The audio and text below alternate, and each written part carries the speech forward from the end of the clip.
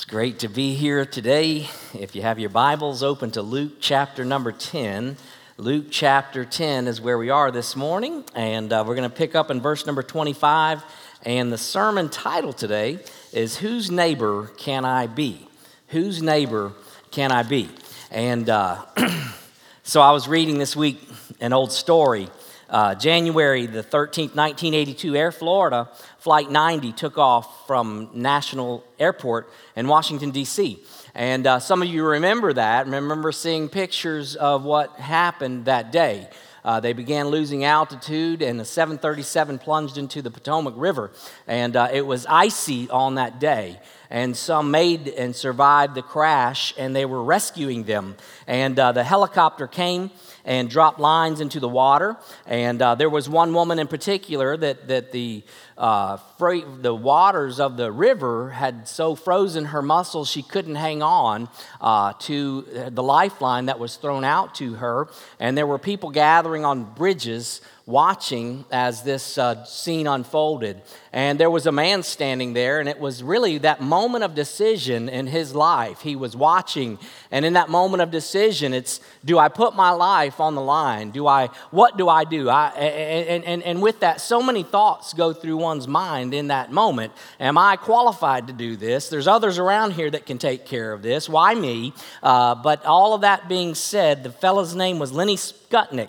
And Lenny jumped into the water and came alongside of this woman and rescued her life. And later, President Ronald Reagan had him at the State of the Union address and talked about him and his heroic efforts and said, this is an American hero. And I thought about that story, and I thought, you know what? Jesus Christ would say, Lenny is a good neighbor. Lenny is a good neighbor. And so the question today is, what does it take to be a good neighbor? What does it take to be a good neighbor? I also had Mr. Rogers' thoughts coming through my mind when I was reading this passage. But whose neighbor can I be? That's really the question that we need to ask ourselves. Whose neighbor can I be? That's how you ask if you're really wanting to be a good neighbor. Luke chapter 10, beginning of verse number 25, and the Bible says this, And a lawyer stood up and put him to the test, saying, Teacher, what shall I do to inherit eternal life? And he said to him, What is written in the law? How does it read to you? And he answered, You shall love the Lord your God with all of your heart, with all of your soul, with all of your strength, and with all of your mind, and your neighbor as yourself. He said to him, You've answered correctly. Do this, and you will live. But wishing to justify himself, he said to Jesus, And who's my neighbor? So Jesus replied and said, A man was going down from Jerusalem to Jericho, and he fell among robbers. And they stripped him, and they beat him, and went away, leaving him half dead. And by chance, a priest was going down on that road. And when he saw him, he passed by on the other side. Likewise, a Levite also, when he came to the place and saw him, he passed by on the other side. But a Samaritan, and trust me, when Jesus was telling this story and he mentioned the Samaritan, everybody began to listen. Who was on a journey, came upon him, and when he saw him, he felt compassion, and he came to him and bandaged up his wounds, pouring oil and wine on them, and he put him on his own beast and brought him to an inn and took care of him. On the next day, he took out 2 denarii and gave them to the innkeeper and said, Take care of him, and whatever more you spend, when I return, I will repay you. Which of these 3 do you think proved to be a neighbor to the man who fell into the robber's hands? And he said to him, The one who showed mercy toward him. Then Jesus said to him, Go and do the same.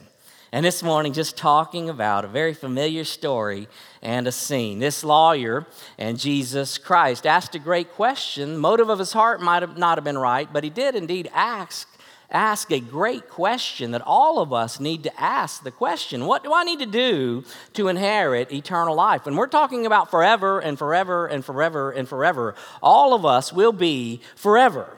All of us will be forever. And the question is, where will I be forever? Where will I be forever? Because this life that we're living today is described in Scripture as just a vapor, just a mist, just a short period of time, and then we will either end up in one of two places. I mean, the Bible makes it very, very clear. There is a heaven and there is a hell. John chapter 14, verses 2 and 3, the Bible says, "In my Father's house are many dwelling places. If it were not so, I would have told you, for I go to prepare a place for you.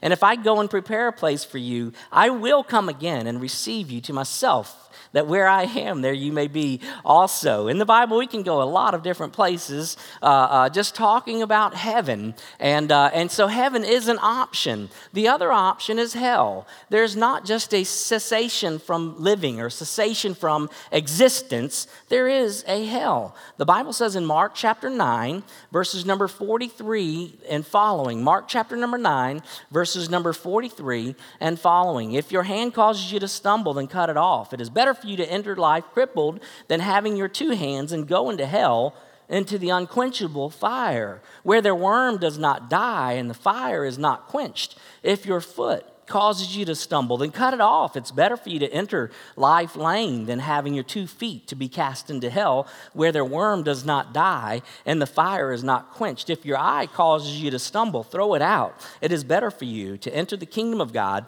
with one eye than having 2 eyes and to be cast into hell, where their worm does not die and the fire is not quenched." And so he's just simply making the point that, listen, you need to take sin seriously. And the question must be asked, where will you spend eternity? Where will you spend eternity? It's either going to be heaven or hell. And what makes the difference is Jesus Christ. Has there ever been a time in your life personally, and you really sincerely this morning, I'm asking you, if you'll just take a moment and answer the question seriously. It's not about religion. It's not about just going to church. It's about a relationship with Jesus Christ, because the Bible says all have sinned and fallen short of the glory of God. We've all blown it. We've fallen short. And I can't fix myself, and you can't fix yourself. Jesus Christ, in fact, said, if there's any other way, let it happen. But he went to the cross and he shed his blood, because the Bible says without the shedding of blood, there could be no forgiveness of sins. And Jesus loves you and loves me enough to lay down his life so that we could have life everlasting in his presence in heaven. He makes all the difference. If there's another way that you're attempting, you will fail. You will fail and spend forever in eternity. What must I do to inherit eternal life? Repent and call on the name of the Lord Jesus Christ. So the question was asked. It was a great question. Jesus answered the question in this text with another question. He said, what's written in the law? What's written in the law? Well, when you're talking about the law, you got to remember this. When you're talking about the law, Jesus Christ is just trying to get him to a point, again, of recognizing his need for a Savior. So Jesus says, what's written in the law? And there's a reason why he goes there, because the Bible says in Romans chapter 8 and in verse number 3, for what the law could not do, weak as it was through the flesh, God did, sending his own Son in the likeness of sinful flesh. And as an offering for sin, he condemned sin in the flesh. In other words, he's just simply saying, hey, the law couldn't save anybody. Galatians chapter 3, verse number 24. So if it can't save anybody, then what good is the law? Well, Galatians 3 and verse number 24, the Bible says, therefore the law has become our tutor to lead us to Christ, so that we may be justified by faith. And so when you're talking about this encounter that Jesus Christ has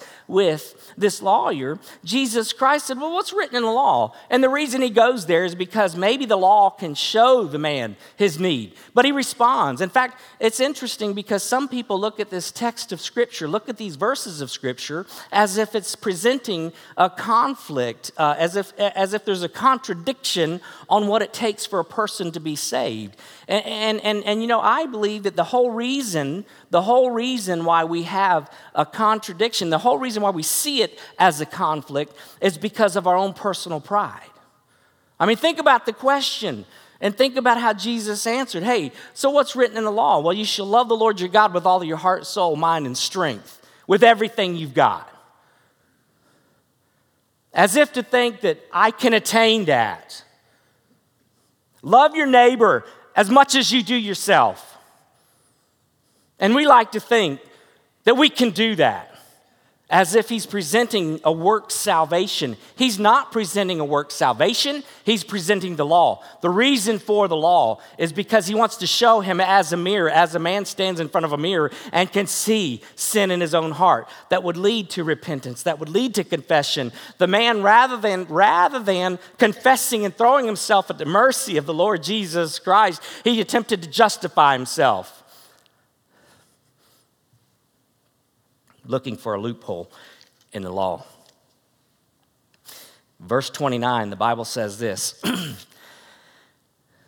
but wishing to justify himself, he said, and who is my neighbor?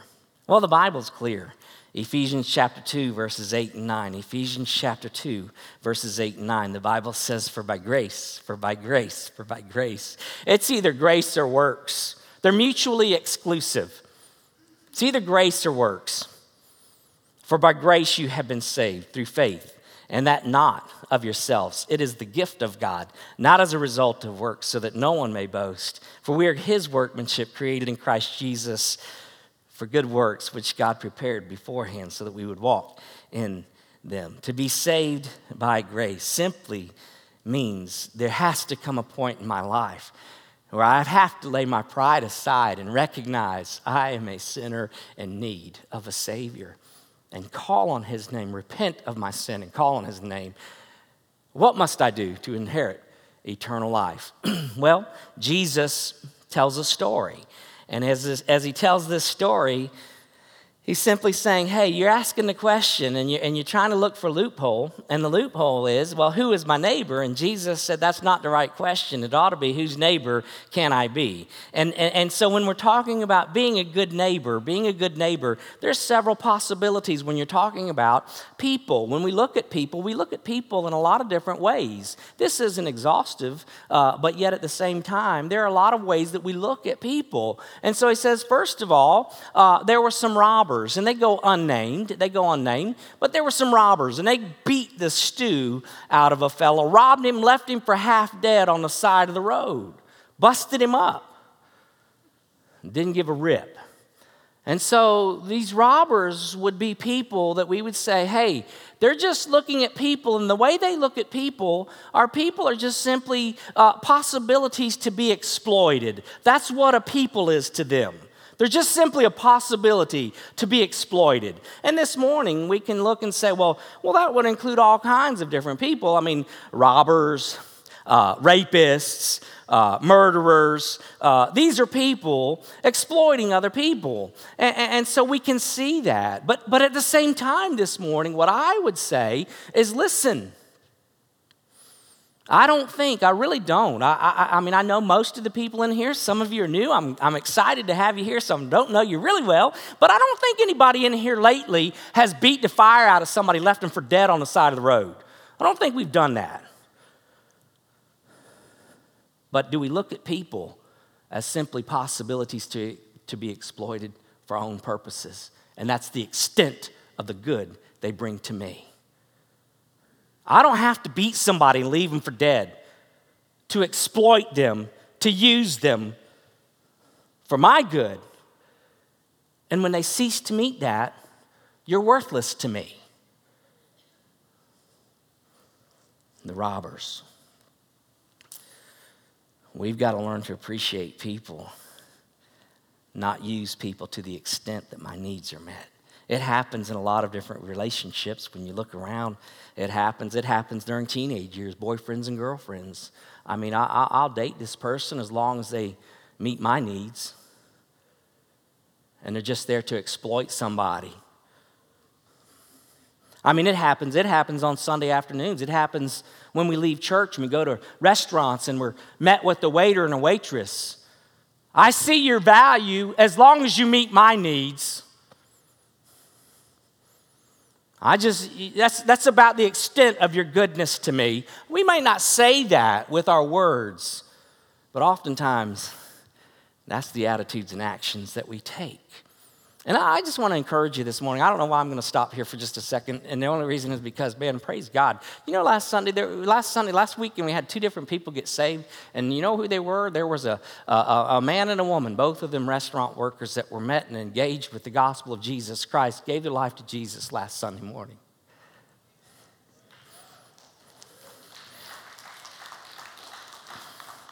Waiters and waitresses, employers and employees. I mean, employers sometimes will look at an employee. As long as you're producing, you bring value to me. Only to that extent. Or an employee to an employer. As long as you're giving me a paycheck. That's how good you are to me. Exploiting people. God help me. Sometimes it even happens in our families. You know, I heard it said that our children go through 4 stages. All of us go through 4 stages in life. They are born, they idolize their mother and father, and everything they do is just right. They hung the moon and the stars, and then they demonize their parents. They look at them and say, man, all my problems are because of you. And then all of a sudden they utilize their parents. You're good for give me a car, feeding me my meals. And at the end of the day, hopefully, we come around to treating them like human beings, my parents. But sometimes in relationships, you know, we can be very much like the robbers who just exploited somebody. I'm going to take the value that you bring to me, and I'll just leave you. God, help us recognize that. Help us not practice that along the way. Then all of a sudden, we have these other guys that come along. The Bible says that there were verse number 30, 31, by chance a priest was going down on the road, and when he saw him, he passed by on the other side, he just come from church, man. He just came out of the church house. Likewise, a Levite also, when he came to the place where he saw him, he passed by on the other side. And so we have these religious leaders in verse number 31 and 32, and they looked at people and they just said, oh, you know what people really are to me? People are just simply problems. They're just simply problems along the way. I'd just rather mind my own business and just let you mind your own business, and I'll just go and take care of me, myself, and I. And the problem is a lot of times, in fact, if we're going to contemporarize, is that a word? You know, bring it up to speed. If we're gonna talk in our day, we would say, you know, this would be like the preacher from the church. It's like the deacons in the church. It's like the Sunday school. It's like the people that just came to church, and they love to go worship, and they love to go and be a part of the church. They love to go and worship in the church, but they don't want to be the church. People are just problems along the way. And the reason for that is because caring is costly. And sometimes we just don't want to pay the price. Caring is costly. It costs me my time to come alongside of somebody. Sometimes it costs me my money to come alongside of somebody. But can I tell you something? You and I are stewards in the hands of God Almighty. We have the privilege and the opportunity in life to be His hands, to be His feet, to be His provision for people in need. God, help me to live my life with open hands, recognizing I'm simply a steward of everything I've got, and not look at people and say, well, they're just problems. Well, they got a reason for why they're struggling with what they're struggling with. Well, the fact of the matter is, maybe they're just there in the ditch, man. God, help us not look at people as simply problems along the way. Proverbs 21, verse number 13, the Bible says this in Proverbs 21 and verse number 13. It says, he who shuts his ear to the cry of the poor will also cry himself and not be answered. You know, I think about where we are, and so many times as a church, again, it's costly to come alongside of people. We want to preach on all these different subjects and preach on all these different topics, but if all we do is preach and all we do is listen to lessons and we're not living those lessons out, then we're just a sorry bunch of people. I want you to preach on evangelism, but don't ask me to share. Preach on prayer, but don't ask me to pray. Man, I want to reach. It's always exciting, man. It's always exciting to see new faces. It's always exciting to reach people, man. It's exciting to be a part of a growing church. I've never met many people that don't want to be a part of a church that's growing. And it's exciting, but as the church grows, it has needs. A lot of times, man, it's so encouraging. How many times have I heard people say, man, I love to see the young people. I love to see all the children. I love to see the nursery. I love to see those baby dedications. And yet the attitude is, well, I did my time in the nursery. Don't ask me to serve. Well, God, help us not see people as just simply problems to be avoided. And that's exactly what was happening. James, the Bible says over in the gospel, in James chapter number 4 and in verse number 17. James chapter 4, verse number 17. Listen to this one and take it to heart. Therefore, to one who knows the right thing to do, and he does not do it, to him it is sin. God, help me to be filled with your Holy Spirit, to see what you see, and to be obedient to you.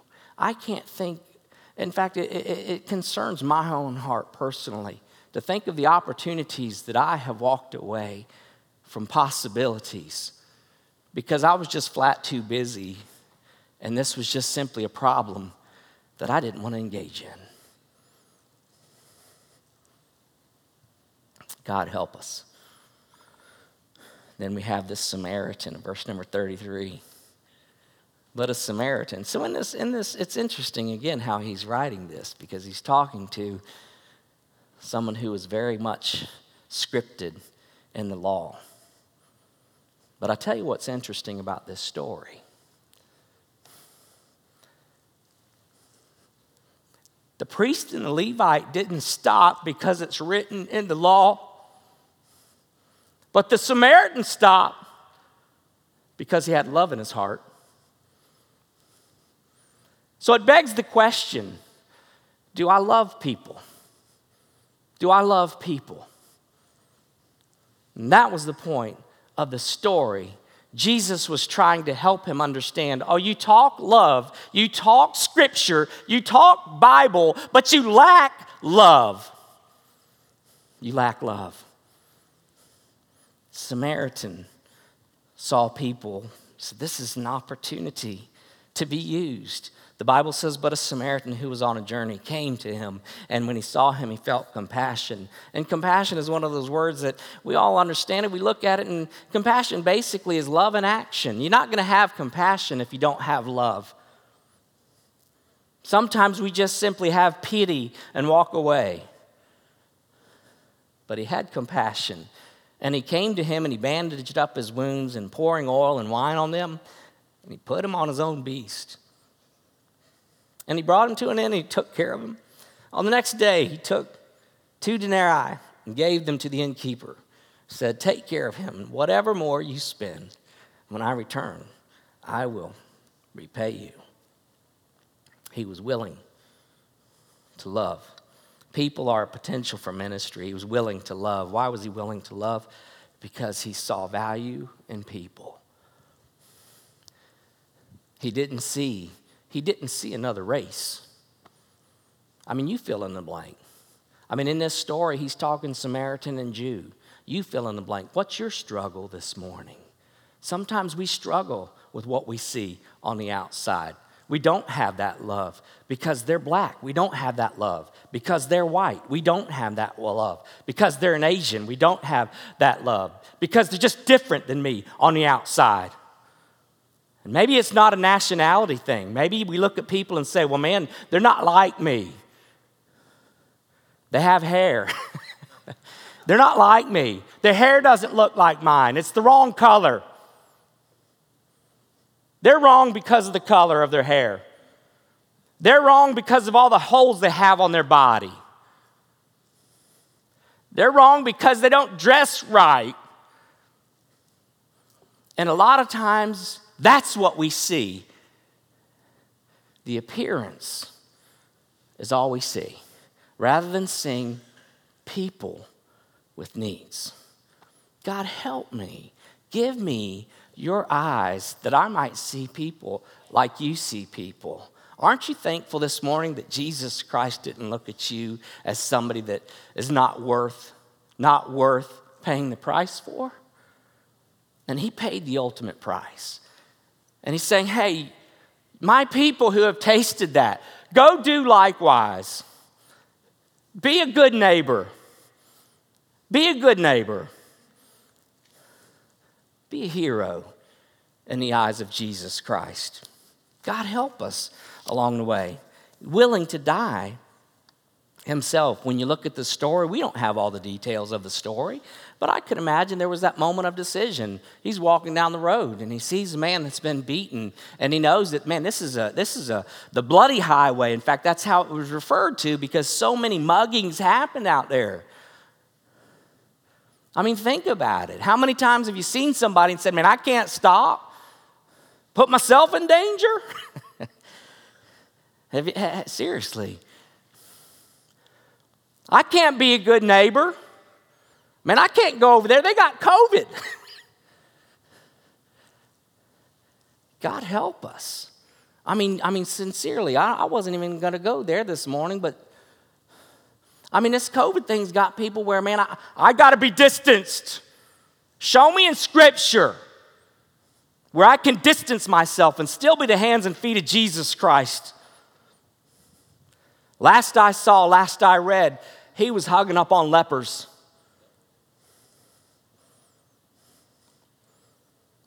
Y'all all right? You know, my teen, I don't know, sometimes I have these quirky things, and that's one of them. And now I'm so conscientious because I was with the teenagers this weekend, and they were all mocking me. So y'all, hey, you all right? So now I got this thing going on. Question. The question ought never be, who's my neighbor? But the question ought always to be, whose neighbor can I be? We have opportunities. We got a group of kids. They're going to be leaving a little while. And they're in New Orleans. They're in New Orleans because we got neighbors there. We got neighbors all around us. Whose neighbor can I be? Who in my life can I be a neighbor to along the way? I don't have to go to New Orleans to be a good neighbor. I can be a good neighbor here. I can be a good neighbor on any continent around the world. I can be a good neighbor no matter where I go. God help me to be a good neighbor. It's interesting, this story.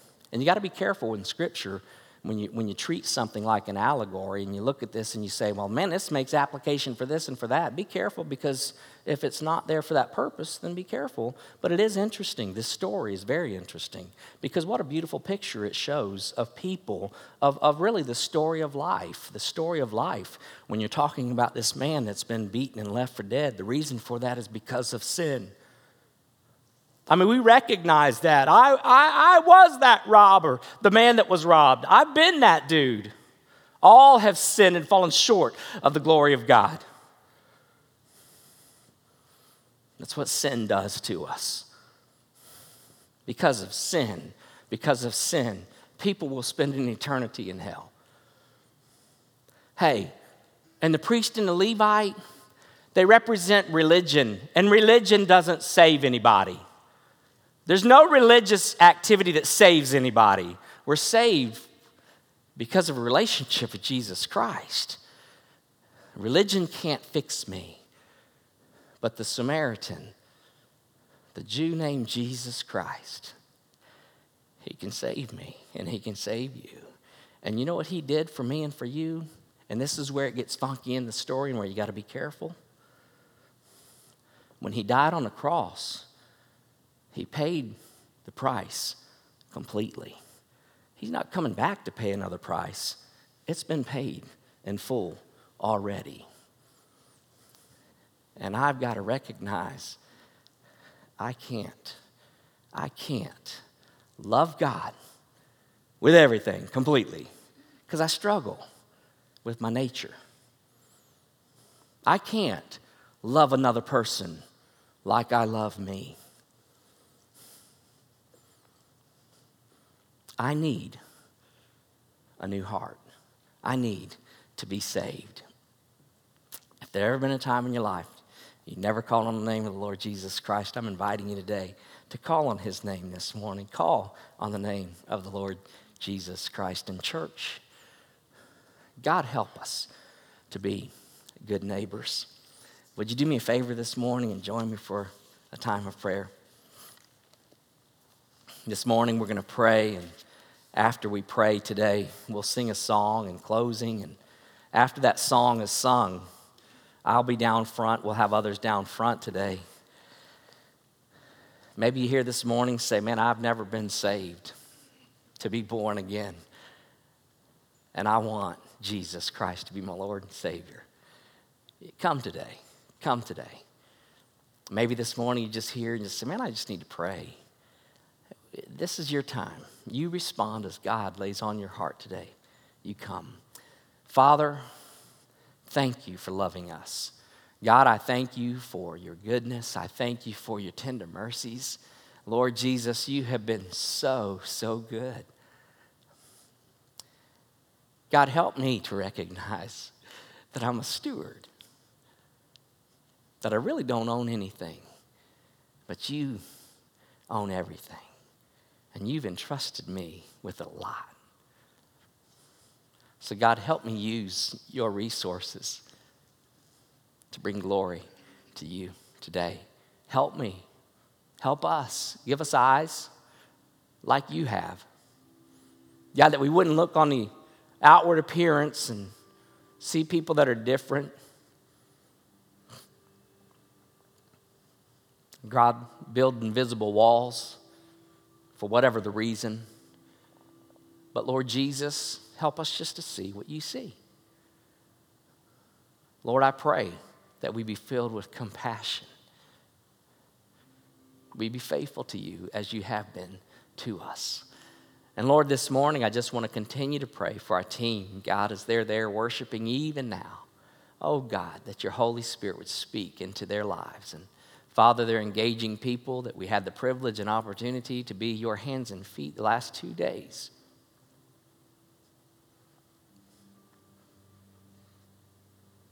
God, I pray, God, let them see a harvest. God, ignite a fire in their hearts. Lord, thank you for this day. Thank you for this time. We love you. It's in Jesus' name we pray. Amen.